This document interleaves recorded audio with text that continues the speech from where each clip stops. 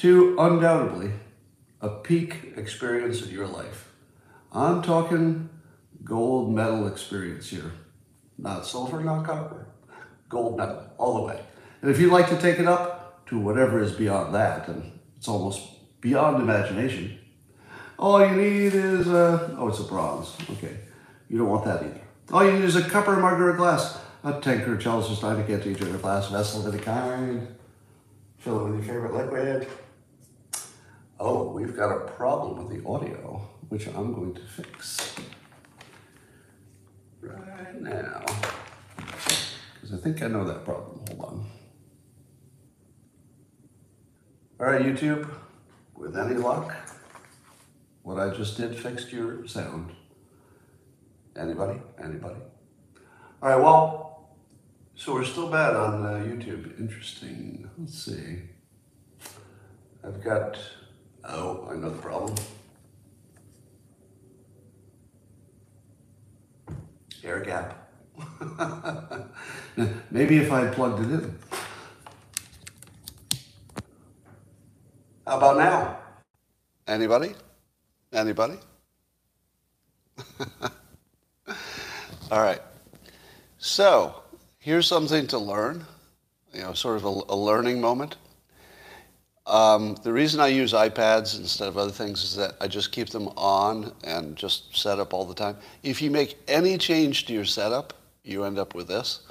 And yesterday I said to myself, I wouldn't mind watching a show while I'm doing some drawing. So I changed one thing on one iPad and forgot to change it back. Don't ever be like me.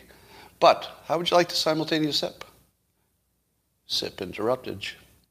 We're going to take it up from where we began. Go.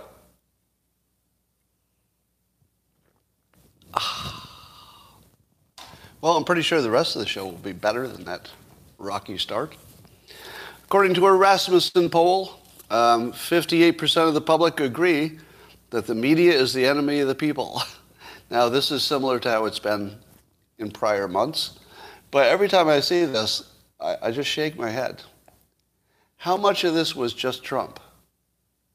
Do you remember in the earliest days when people were mocking me for saying that Trump was persuasive? And oh my God, the level of hate I got for suggesting that whether you liked him or didn't like him, whether you liked his policies or not, the one thing you couldn't deny is that he was persuasive. And now 58% of the people think the news is fake. That was him. Am I wrong? I mean, it was all of us too, piling on. But I don't think we would be even half of that number without Trump specifically. I don't think anybody's ever been more persuasive than that. I mean, that is a big deal. So we'll talk about some the news's performance here as we go. The latest story is that lots of news entities are reporting that Trump, quote, improperly, I say, removed documents from the White House and stored them at Mar-a-Lago. Some of them included stuff like the so-called love letters with Kim Jong-un and some other stuff. And all I have to say about this is the walls are closing in on Trump. Yeah, you thought Russia collusion was going to take him down? It didn't. We were all amazed. You thought grab him by the was going to keep him from being president? Nope. Didn't stop him a bit. Did you think that the fake news about Charlottesville and drinking bleach fake news, do you think they were going to take him out? Nope. He escaped all that. What about his legal problems with his taxes and mostly his taxes? So far, doesn't look like anything. Well, but, what about Michael Cohen and Stormy Daniels? Well, yeah, it didn't really seem to make much difference in the end. What about all the, I don't know. I think we're down to this, aren't we? That bastard improperly took documents, which are almost certainly digitally saved somewhere anyway. Wait, am I wrong in assuming that every document is digitally archived no matter whether you have the document or not? Am I wrong about that? Don't you think? Wouldn't everything be digitally archived at this point? I don't know. So I don't even know what it means to take a document out of the White House once it's been digitally stored. And I'm just guessing. I'm just guessing they would all be digitally archived.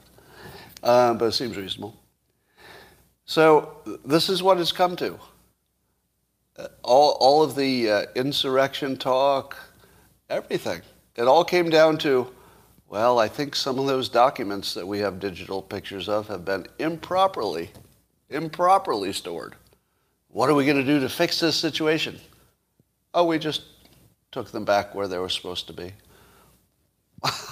That was it. So Trump gave Joe Rogan some advice. Trump did a press release. And because it's Trump, I'm going to read his exact words. Because nobody writes like he writes. You could not write in his voice if you tried. It would look like it was obviously a joke. But I swear to you, nobody writes like he does. Nobody. And it is really sensational writing. Take it from a professional writer. If you could write as well as Trump does, you would be a best-selling author. He does write at that level. It's just that he does it so in such a sort of a folksy, plain manner that you don't take it that way. But it's brilliant writing. So here's what he said in a press release. Rogan is an interesting and popular guy, but he's got to stop apologizing to the fake news and radical left maniacs and lunatics. How many ways can you say you're sorry? Joe, just go about what you do so well and don't let them make you look weak and frightened. That's not you and never will be. So that's very Trumpy, and it's well written in a Trump style. So I like everything about that. I like, basically persuasion-wise, writing-wise, communication-wise, it's just an A+. But here's my take on it. Remember I said that you should be careful about giving Joe Rogan advice? Because of the obvious reason. Whatever decisions Joe Rogan makes got him to where he is, and whatever decisions you make in life got you to where you are. Who's doing better? If you're doing better than Joe Rogan, well, maybe you would be exactly the person to give him some advice. But if you're not, maybe be a little humble about the value of your advice versus the value of his own opinions. Right?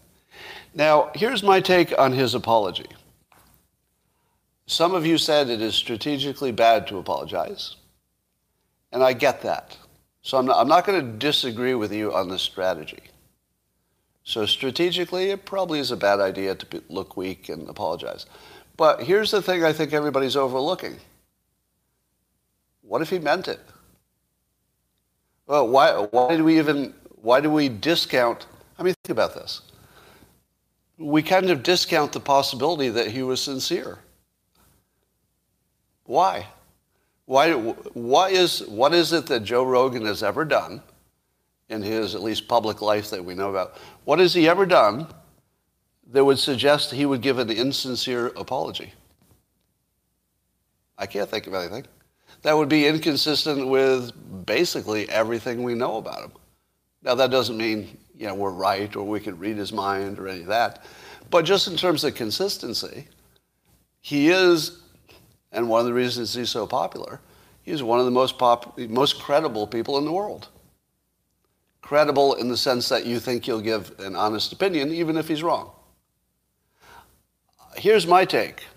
I don't think he apologized for economic reasons. There was an economic reason, but I think he actually felt it. Did you get the sense that he was apologizing fakely? I didn't get that at all. I think that he was genuinely unhappy with how it looked. I think he was, again, we can't read his mind, but the only thing we can look at is the consistency in his history. If the history and the consistency suggests that any apology he gives actually he means, that is none of our business. It isn't. It's not Trump's business. It's not my business. It's not your business. If he felt, and I'm just saying if, because we'd have to speculate about his inner thoughts, but if he thought that he honestly owed an apology, That's the end of the conversation. It doesn't matter if it's strategically smart. It really doesn't. Because it's not our lives to manage.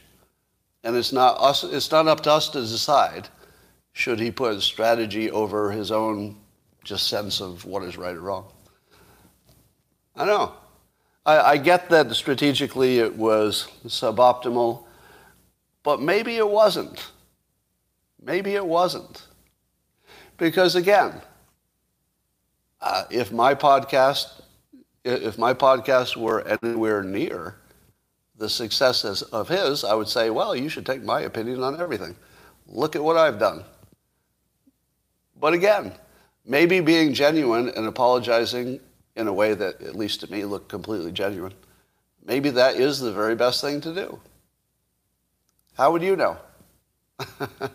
Right? If it's an opinion, and his opinion's got him to where he is, and your opinion's got you to where you are, I don't know.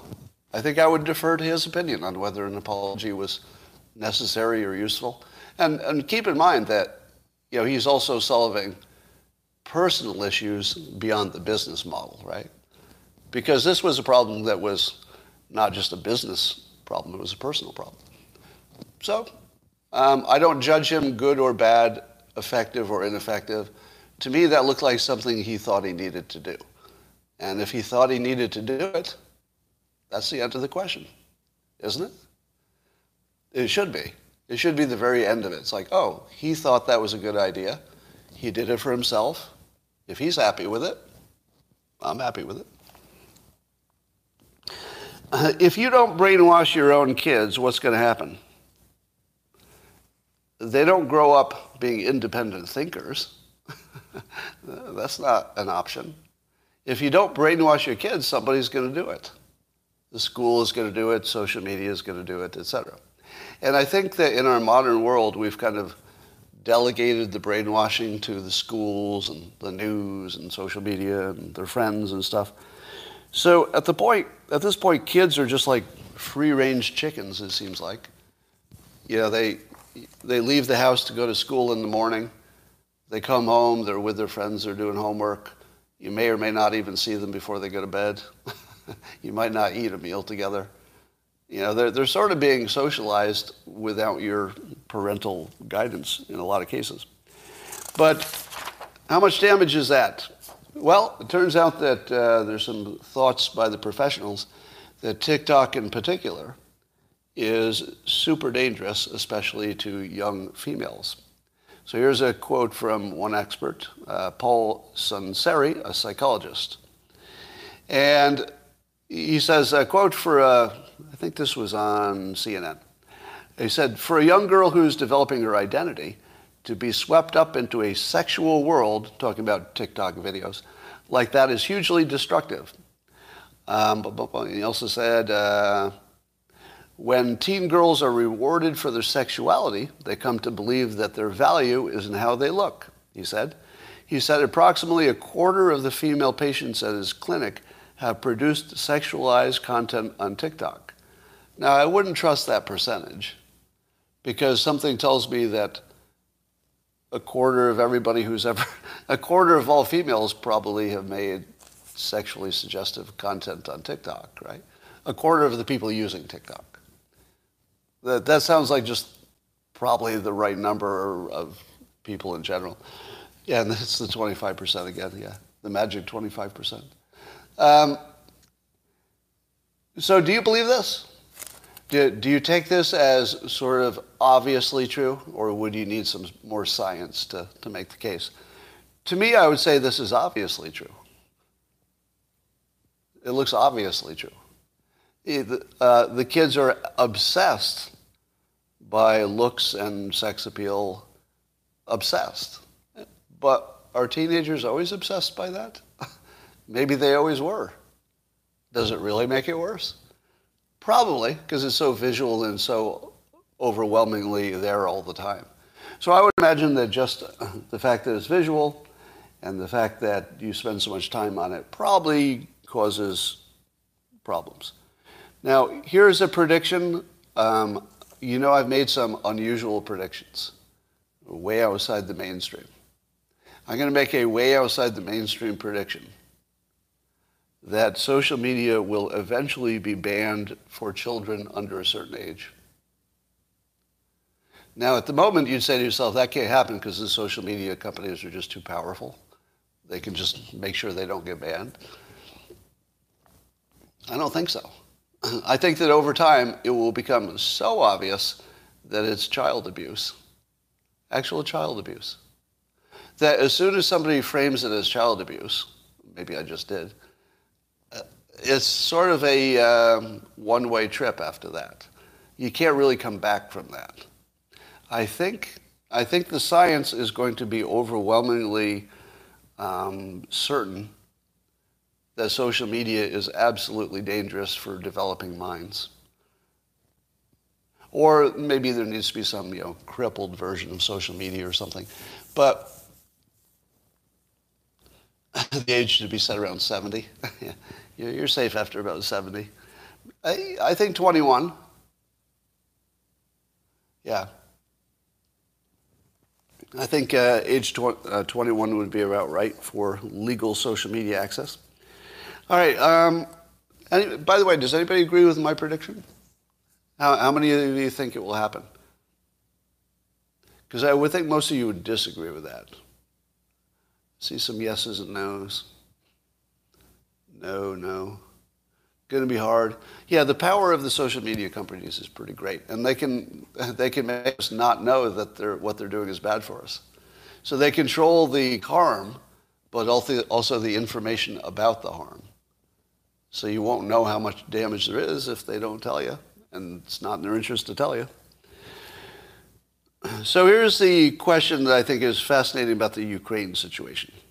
So Putin sort of painted himself in the corner there. He can't really attack without bad things happening to Russia, and he can't not attack. So what's he going to do? And here's a question I ask. What does war look like in 2022 if the highest advanced countries are involved? The countries that can produce the best weapons.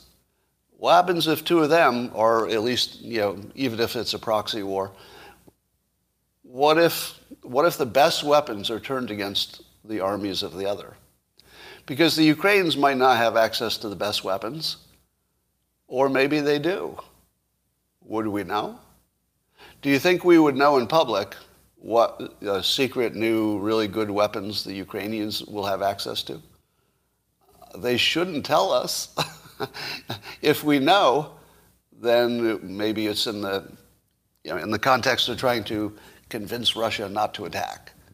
But I feel like it's obvious things are going to go poorly if they attack. I think Putin must know that. It's going to be expensive. So here's what I'm wondering is going to happen. Number one, if Putin attacks the capital of Ukraine, wouldn't you say that he's attacking a civilian population? You would, right?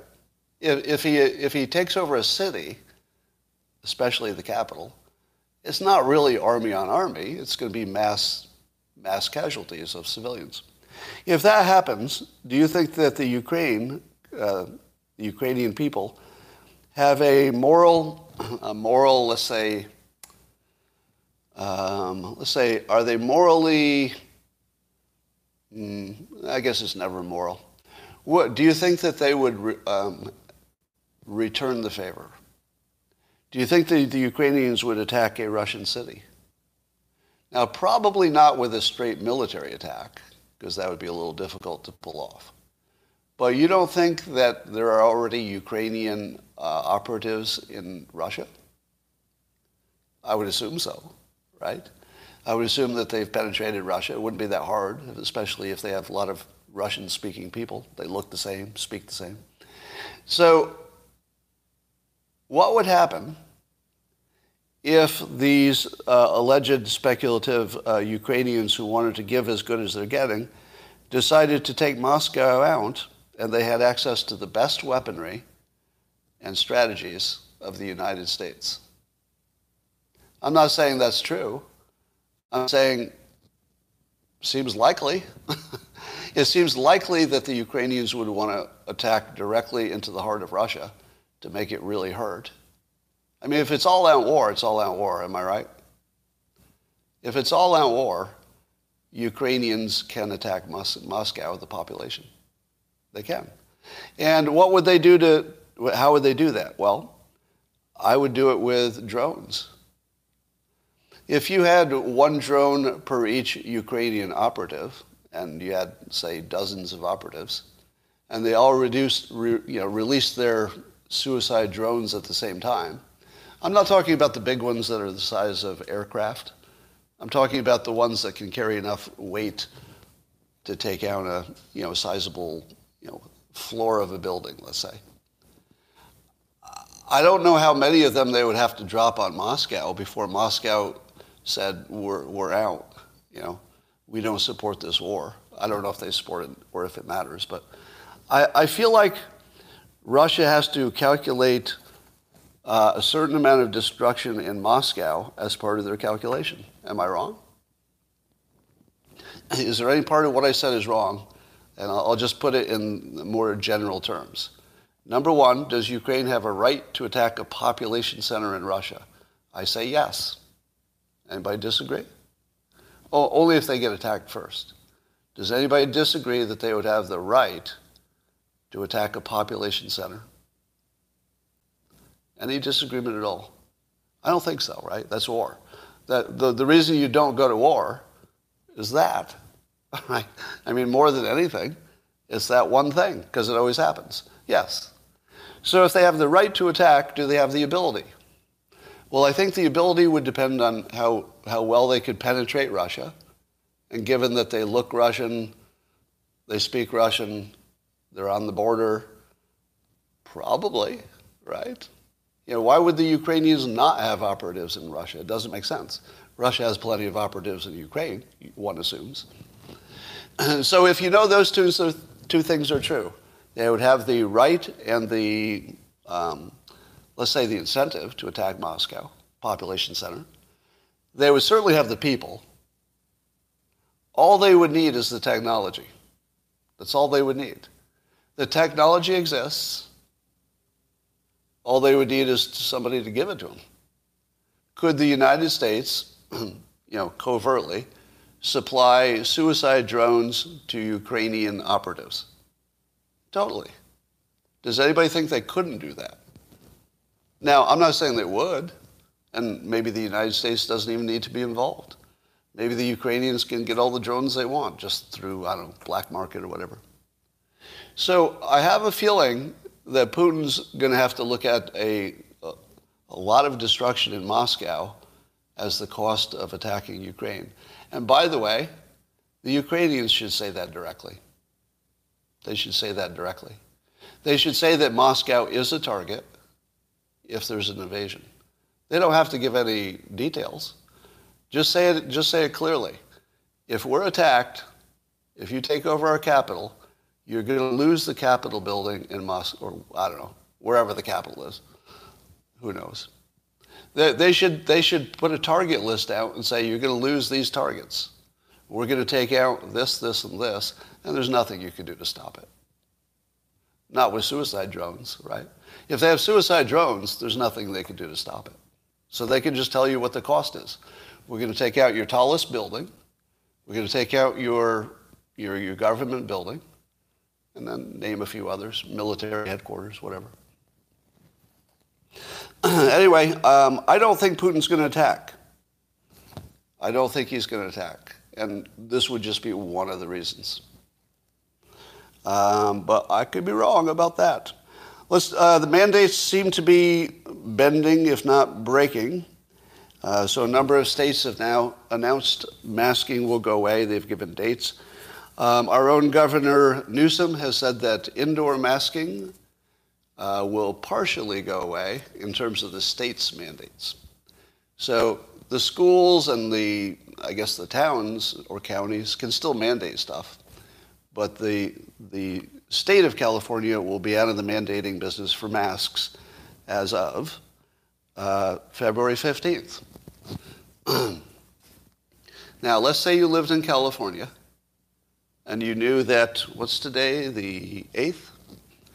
If you knew in 1 week that the mask mandate was going to be dropped, are you going to wear your mask between now and the 15th? All right, my mask, I haven't worn my mask since the 1st. You know, I told you all that that was my last day. So I wore it once in a doctor's office. That was really just a sign of respect. It had nothing to do with anything else. And it was brief, so I didn't care. So do you think that February 14th, on Valentine's Day, that people are going to wear masks when they go out to eat? Well, I mean, we don't really, in California, nobody really wore masks to eat anyway. So, you know, you just walk past the hostess at that point. So I would say that the governor really had no choice, Governor Newsom, in at least letting the mandates expire, because he got caught without his mask in a very public way. We all saw that story. So I don't think he could extend it. I think it was politically impossible for him to extend it. But here's what I do think. Waiting until the 15th is weak and stupid and is just a big fuck you. Am I right? Like on one hand, I want to support the governor in ending the mandates. So part of my instinct is, yay, you're ending the mandates. But then I start thinking with my actual brain and stuff. And I say, really, are you telling me that waiting this extra week is going to make a difference? Nobody believes that. Literally no one in the whole world believes that that extra week is going to make a difference. So, Governor Newsom, you fucking dick. End it today. You're just being a fucking dick if you don't end it today. And guess what? It's over today because you're a fucking dick. Right? The only reason he's not ending it today is because it's going to time out anyway, and he's a fucking pussy, and he's just going to let it time out so he doesn't have to make an actual decision. It'll look like a non-decision, right? What a weak, pathetic way to run a state. Pathetic. If you're deciding it's going to be gone next week, it's fucking gone now. Just admit it. It's fucking over. I'm not going to wear a fucking mask for a week.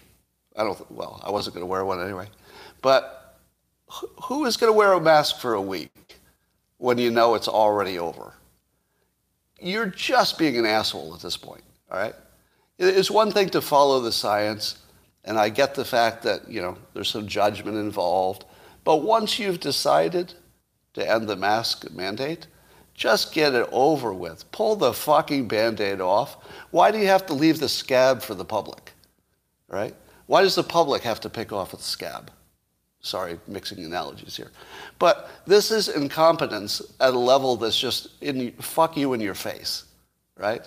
It's one thing to make a mistake and you're not sure who's doing the right thing and you're on one team and you wish it would go this way. This isn't like that. This has nothing to do with teamwork, politics, priorities. This is just fuck you. That's all it is. This is just fuck you to the public. Anybody disagree? Anybody? Does anybody disagree? This is a pure fuck you.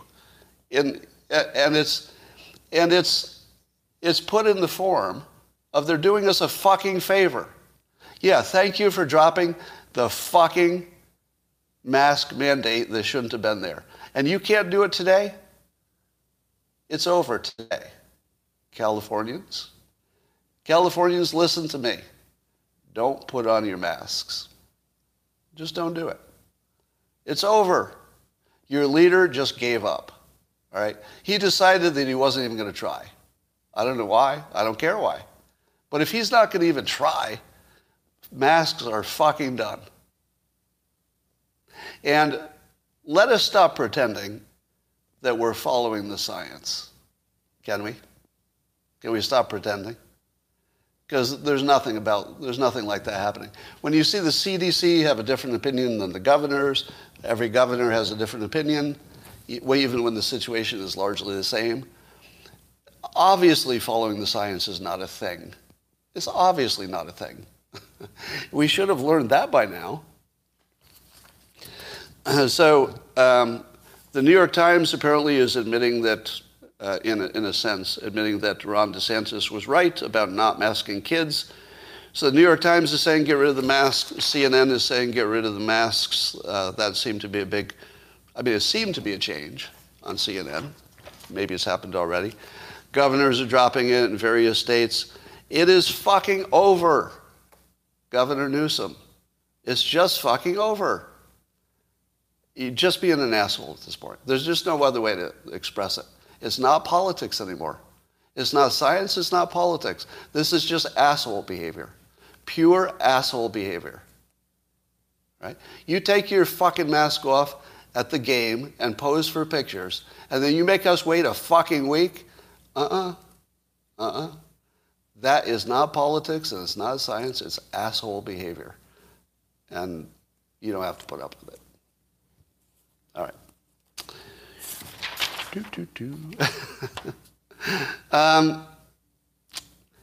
So what do you think about science? Is it fair to say at this point that trust the science is just a way to launder an opinion?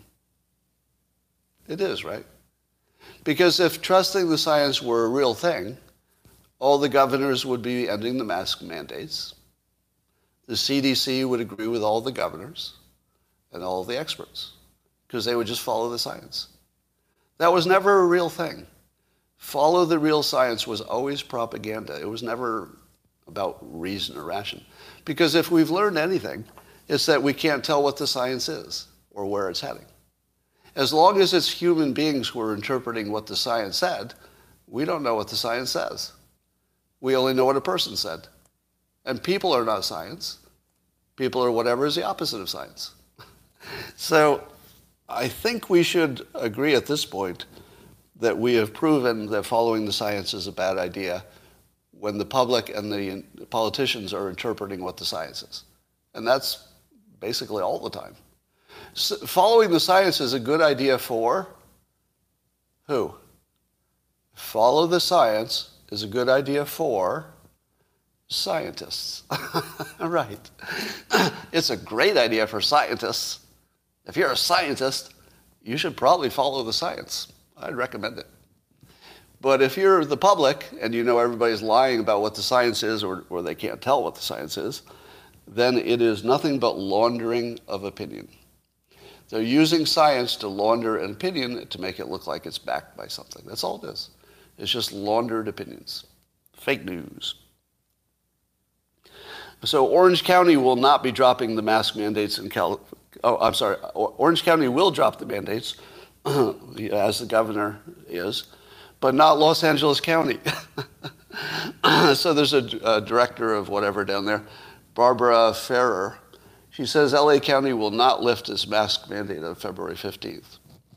Because why? She's following the science? Does the governor have different science than they have in LA? This is asshole behavior. It is asshole behavior. We have to stop saying this is science or politics. This is not science. This is not politics. It's not even close. It's just asshole behavior at this point. Pure asshole behavior. Nothing else. And if you even imagine or have a conversation with anybody about science at this point, you're wasting your time. You should have a conversation about who's being an asshole, and that's it. Speaking of assholes, Biden's science advisor Eric Lander quits over his behavior toward the staff. Apparently, in a perfect simulation-related story, the guy who's the head science advisor for the administration turns out to be, wait for it, Biden's science advisor turns out to be a gigantic asshole. A gigantic asshole. So much of an asshole that he has to has special asshole requirements around him just to keep his job. Like he needs the asshole guideline or guardrails. Be sure if I do anything that offends you that you tell somebody. Let me know right away. And he keeps his job. This was one of the promises that Biden made us. No assholes in his administration. And then he kept one. Why? Because he probably needs to launder his opinions to the science. That's why. No, that's probably not why, but it's funny to say. So Rachel Maddow's on hiatus, which basically takes out MSNBC as a persuasive network. As long as Rachel Maddow is out, and it's not clear that she'll come back permanently, but as long as she's out, and she has by far the most popular show, or did, on MSNBC. MSNBC is going to become a lot closer to irrelevant in the next election cycle. What about CNN? Well, Rasmussen had a poll asking how many people regularly watch CNN. Not many. I don't remember the exact numbers, but it's pretty small. Not many. So you've got CNN that is filled with sex criminals, allegedly, and Zucker retiring, and their reputation in tatters. And not many people watch. And then you've got MSNBC, which gutted itself when Rachel Maddow took her thing. So at this point, look at the relative power of MSNBC plus CNN compared to the last election cycle. It's really different. Now compare Fox News' influence. Fox News is still strong. Am I right? And I would say at this point that the media advantage is just overwhelmingly on the right, because the left just sort of fell apart on its own. Nobody took the left down. The left didn't need to be taken down. It just took itself down for different reasons. So I don't think that we have come to grips yet with how big of a difference this could be. Because remember, nobody uses facts and science to make decisions. We're all being brainwashed by our favorite sources. And here's the big sea change that I don't think has been recognized yet. It's the Roganization of America. I keep saying that in various contexts because you keep seeing it in different contexts. Everything is becoming about Joe Rogan. But it's not really about Joe Rogan, is it? You know what I mean? Because when it's about Trump, it's not really always just about Trump. It's they come to symbolize a larger something. So Joe Rogan represents credible in the sense of honest, not credible in the sense of being right about everything. That's not a standard anybody can meet. Would you all agree? That being right about everything is not really a standard you can expect people to meet. Nobody's going to do that. But you can at least get credible. You can at least see both sides. You can at least get somebody honestly trying to give you the truth. So I think the Roganization of America is continuing, meaning that the traditional media will become less and less important, and the independent people, such as Joe Rogan, will become more important, and that there's a really big change coming into this next 2 elections. Am I right? I think that the podcaster voice probably went from 20% of the persuasion to, I think in this next cycle, 40 to 60%. What would you say? I think that's a really big change, and I think a crossover is going to happen. The crossover where the independent pundits are going to make more impact persuasion-wise than the established media. And the reason is credibility. People just don't believe established media anymore. But do they believe Tim Pool? Pretty much, right? Do they believe Joe Rogan? Yep. If they watched James Altucher's stuff, he doesn't do the political stuff so much. But do they believe him? Yeah, totally credible. How about Jordan Peterson? If they watch him, do something. Yeah, totally credible. So the independent voices are becoming more and more credible. Their platforms are getting bigger and bigger, and the established media is going down. Now, like I said, Fox News is clearly an exception. Fox News is still a powerhouse, and I would argue getting stronger. I mean, now with Gutfeld, managing to basically dominate the evening hours as well, they really have a pretty good stranglehold on the top spot there. All right. This is interesting. You saw with AM radio, started with a crutch for the left, but conservative shows ended up dominating, Anomalous says. Interesting. All right, so have you noticed that depending on what side you're on, you'll decide that if there are a few bad apples in the barrel, that either the whole barrel is bad or it's not. It just depends what team you're on. So if you're on Team Apple, and it's proven that a few of your apples are bad, you're going to say, well, it's just a few apples. The rest of us are great. Don't judge us by those few bad apples. But if you're on the other team, you're going to say, well, look at the bad apples in that bunch over there. So, of course, none of these arguments about entire groups being bad or good are even a little bit legitimate, right? And I'm gonna say the same thing about Black Lives Matter.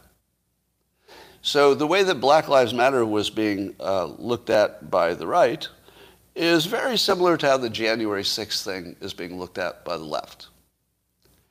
Which is, if you were to look at, let's say, the entire group of Black Lives Matter protesters, what percentage of the total protesters were literally doing a crime? I actually don't know, but it's not more than 10%, is it? I don't think it's more than 10%. So, see, those of you who have I'm seeing some bigger estimates on locals. If you have a bigger estimate, like 25, some people are guessing that, you think that 25% of the Black Lives Matter protesters were actually committing actual crimes? 25%? I don't think it's even close to that. I mean, I don't know. Has anybody ever measured it? Well, let's take the same question and apply it to the January 6th. What percentage of them on January 6th do you think really wanted to do an insurrection and really actually do some damage? Less than 1%, maybe? Maybe. Yeah, so at what point we should have some kind of a standard? Yes, I was on Joe Rogan. Somebody asked me. We should have a standard of how many bad apples there are before the bunch is bad. And so I asked, and I was just wondering how people would feel about that. So I asked a poll question. I said, what percentage of a group needs to be bad in order for you to judge the entire group by the few? So 1% of the people said that if 9% of them are bad, no, I'm sorry. 9% of the respondents said if even 1% of them are bad, they're all bad. Does that seem extreme to you? So 9% of the people answering said if even 1% are bad, you can judge the group. 12% said only 5% is bad, you can judge the group. 27% said if 10% of them are bad, you can judge the group. And over half said if 20% are bad, you can judge the group. So if more than 20% are bad, I would say you could judge the group. At the lower numbers, then it's just more of a judgment. So it doesn't look like we could even agree on how many bad apples it takes to spoil the whole bunch. So maybe we can't have any standard for that.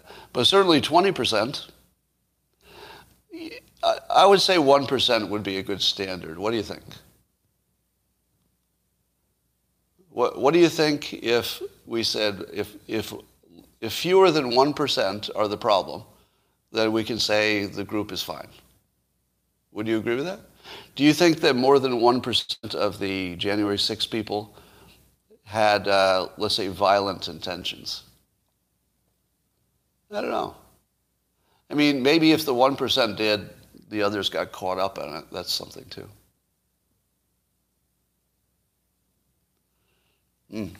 Yeah, there are probably more feds than 1%, somebody says.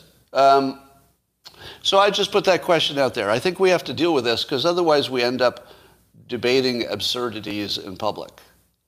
I think it's absurd to say that January 6th was an insurrection or not an insurrection. It's just absurd. What it was is a whole bunch of people who were not doing an insurrection with some number that we don't know who totally probably wanted an insurrection. So how can you talk about that as one event? Wouldn't it be more accurate to talk about it as two events that happened at the same time? One event was a whole bunch of people protesting who genuinely thought they were fixing the system, meaning they thought the system had given them a bad result and that the system would be stronger and more credible if they just took a pause and made sure that they got the result that they wanted to get. Well, made sure that they had an accurate result. Don't you think? Don't you think at least 90% had only that in mind to get the right answer? And then 10 or maybe 1% had much worse ideas. All right. Chris Christie said this about January 6th. So he's going a little bit hard. Well, he's going hard at Trump. He said, January 6th was a riot that was incited by Donald Trump in an effort to intimidate Mike Pence and the Congress into doing exactly what he said in his own words last week, overturn the election. He wanted the election to be overturned, meaning Trump did. Now, what do you think about that? Let's say Christie was right. Let's say, just hypothetically, let's say his characterization of what Trump did is exactly the way he explained it. And I'm going to read it again, but I want to ask this question first. Why would we assume this is bad? Okay? Why would you assume it's bad? I'll read it again and ask yourself, why do you assume that's bad? That Trump was doing exactly what Christie said, inciting a riot to intimidate Mike Pence and the Congress into overturning the election. Why is that bad? Why is it bad? All right, I'm just looking at your answers. All right, here's the problem with this statement. There's a gigantic assumption here that's unstated. And if you don't state the gigantic assumption, I don't know what to think about it. And the gigantic assumption was about whether the election was valid or not, and whether you could tell just by looking at it. If the election was completely valid, then yeah, what Chris Christie is saying looks pretty bad, especially if Trump knew it was valid. In that case, it really is an insurrection and it's all bad. But what if Trump genuinely believed that something bad had happened to the Republic? And what if he thought he was fixing it? What if he thought he was fixing a problem, not creating one? Well, that's different. Now, he could be wrong or he could be right about whether there's a problem and whether he could fix it that way. But you would think completely different of someone who incited a riot to save the Republic, because that's not ruled out. We have not ruled out the possibility that everybody involved thought they were saving the Republic. You would judge that a little bit differently, even if they were wrong, right? Even if they were wrong. Because this is a group that you don't have to worry about. You don't have to worry about them. You just have to show them that the election was fair, and then they're cool. That's the opposite of an insurrection. The opposite of an insurrection is just show me that the election was cool and we'll stop. Okay, here's the audit. The election was cool. And then we go, oh, damn. Okay. That is the opposite of an insurrection. You could not be less insurrection-y than just show us it's real and we'll go away. You really can't get more peaceful than that.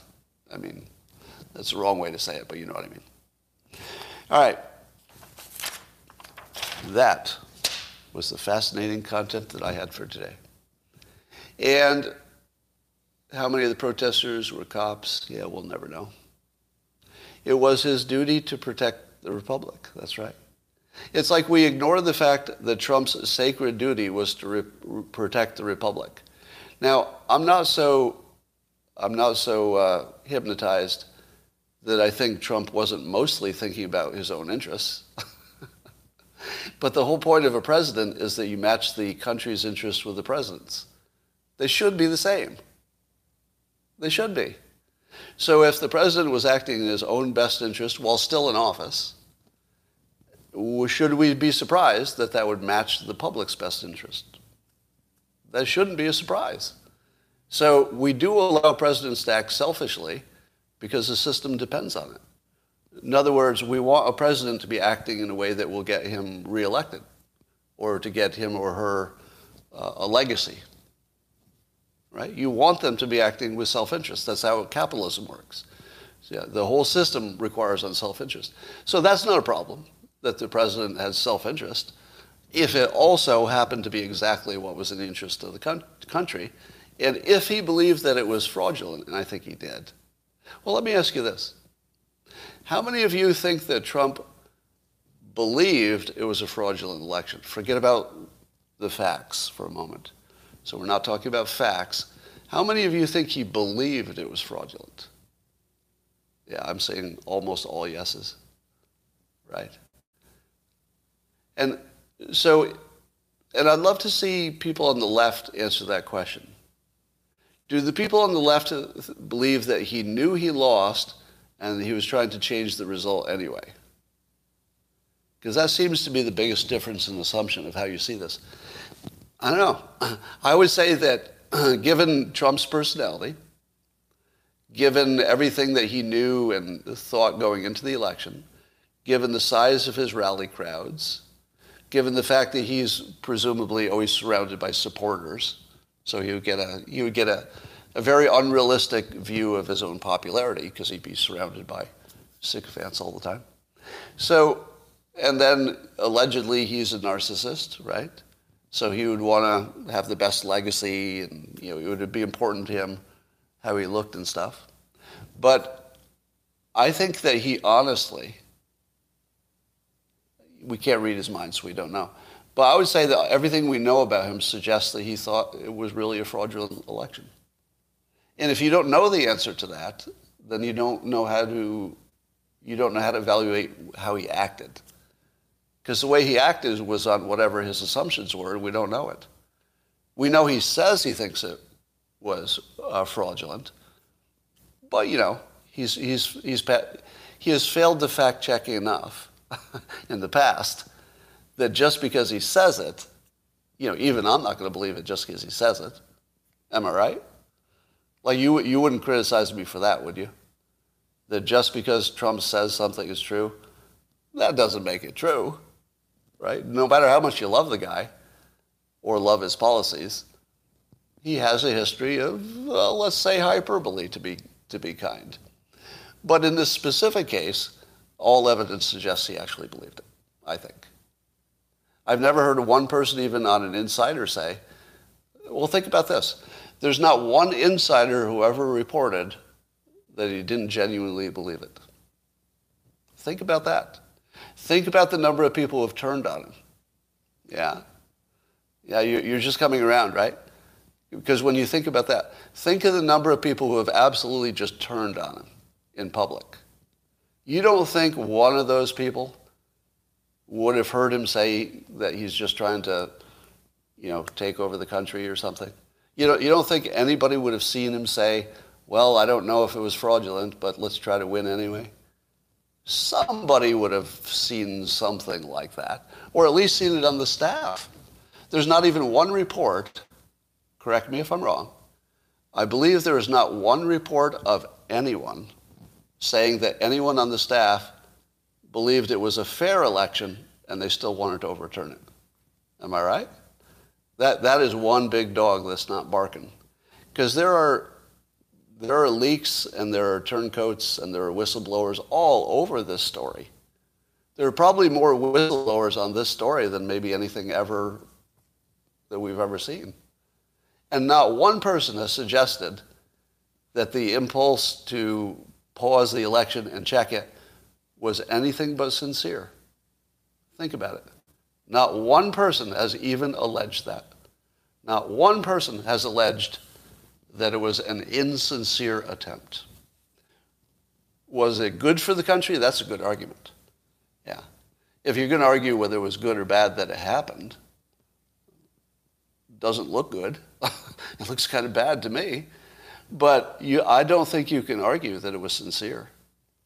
There's no way that could have been still a secret at this point. A year later, and you don't think Chris Christie, just to pick one, you don't think that he would have known for sure, that the people in the White House believed their own story or didn't. He would know. Am I right? Chris Christie is well enough attached, and he's clearly speaking out about the president, so he doesn't have any, he's not giving you a fear-based opinion. Would you agree with that? That Christie's opinion doesn't seem that Christie is afraid of anything at this point. It doesn't look like it. So if he thought that they actually were lying about their belief about the election, he'd tell you. Don't you think?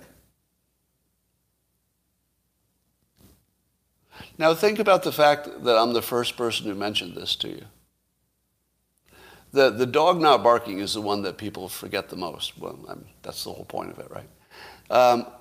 But the entire media coverage of this for a year has never once said, do you notice something missing? Then not one person has suggested the administration was insincere. Not one. Am I wrong? Because I think by now one of you would have said, oh yeah, there was this one person. Oh, what was this? Boop, boop, boop, boop, boop, boop. Scott. So Jessica asked this. Jessica is looking for the Shelley treatment. Let's see if she gets it. Hold on. Damn it, stop going by. Why did you support lockdowns that forced everyone to shop at a few stores that opened for less than blah, blah, blah, blah, blah. Why did I support lockdowns? Jessica? What should we tell Jessica about my support for the lockdowns? Does anybody want to do this for me? Or would you like me to do it? Jessica, you hallucinating piece of shit. That never happened. I never supported lockdowns. Not once. Never came out of my voice. Never wrote it. Never tweeted it. Not fucking once. Not once. So before you come over here and spread libelous misinformation, why don't you go check your sources, check your thinking, and come back when you're less useless. Okay?